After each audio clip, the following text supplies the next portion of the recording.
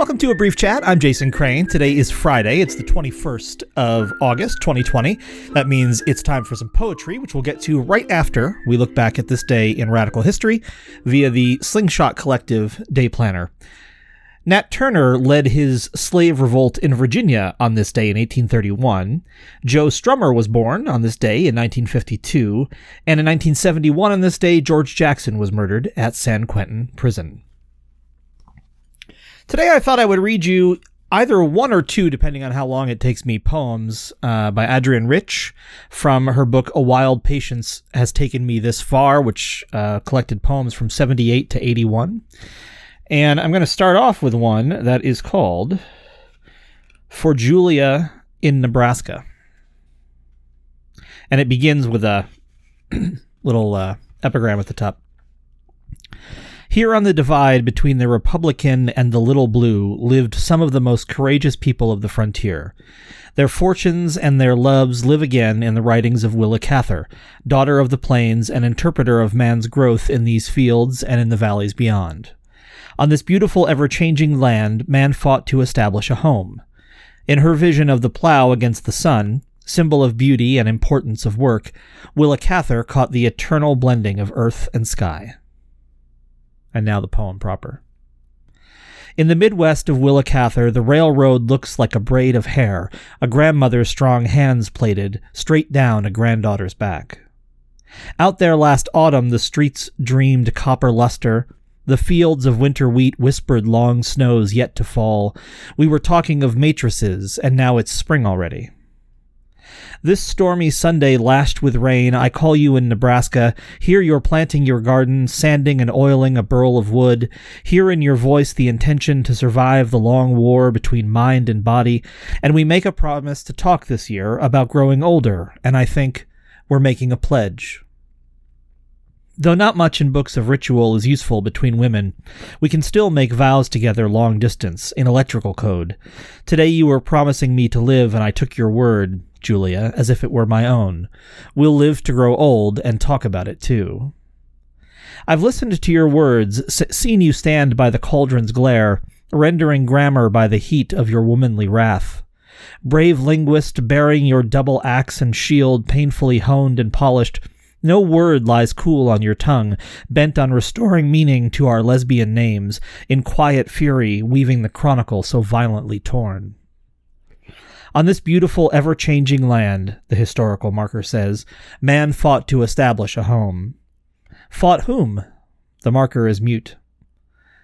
They named this Catherland for Willa Cather, lesbian. The marker is mute. The marker white men set on soil of broken treaties, Indian blood, women wiped out in childbirths, massacres. For Willa Cather, lesbian, whose letters were burnt in shame. Dear Julia, Willa knew at her death that the very air was changing, that her archbishop's skies would hardly survive his life. She knew as well that history is neither your script nor mine. It is the pictograph from which the young must learn, like Tom Outland, from people discredited or dead, that it needs a telling as plain as the prairie, as the tale of a young girl or an old woman told by tongues that loved them. And Willa, who could not tell her own story, as it was left us her stern and delicate respect for the lives she loved, how are we going to do better? For that's the question that lies beyond our excavations, the question I ask of you and myself when our maps diverge, when we miss signals, fail. And if I've written in passion, live, Julia, what was I writing but my own pledge to myself where the love of women is rooted? And what was I invoking but the matrices we weave web upon web, delicate rafters flung in audacity to the prairie skies, nets of telepathy contrived to outlast the iron road laid out in blood across the land they call virgin. Nets, strands, a braid of hair, a grandmother's strong hands plaited straight down a granddaughter's back. And that says it was written between 1978 and 1981.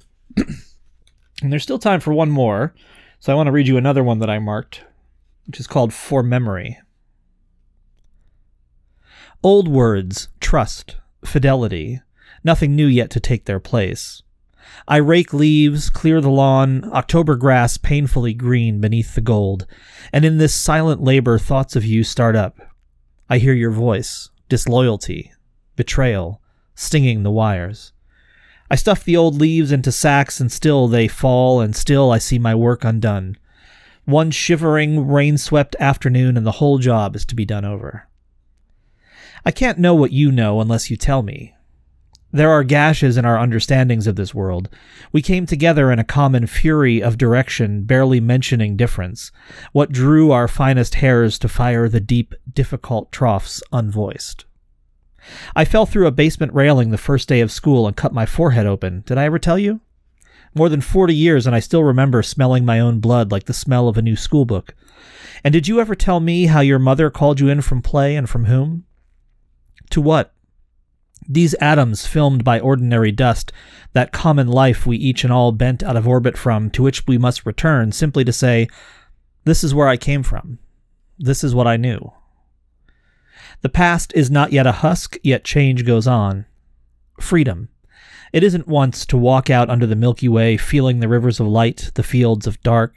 Freedom is daily, prose-bound, routine remembering, putting together inch by inch the starry worlds from all the lost collections. That one's from 1979. So there's two from Adrienne Rich's book, A Wild Patience Has Taken Me This Far. If you like a brief chat, you can become a member, and if you've been following along this week, you know that my van life adventure is about to begin, and your memberships are about to become not only important, but essential to my survival. So if you can see your way toward becoming a member, that would be fabulous. Meanwhile, if you are a member already, I'll be back tomorrow, and if you are not yet, then I'll be back on Monday. I hope you have a fabulous weekend. Thanks to all the Patreon supporters, and I will talk to you either tomorrow or Monday. I love you. A better world is possible, but we have a lot of work to do.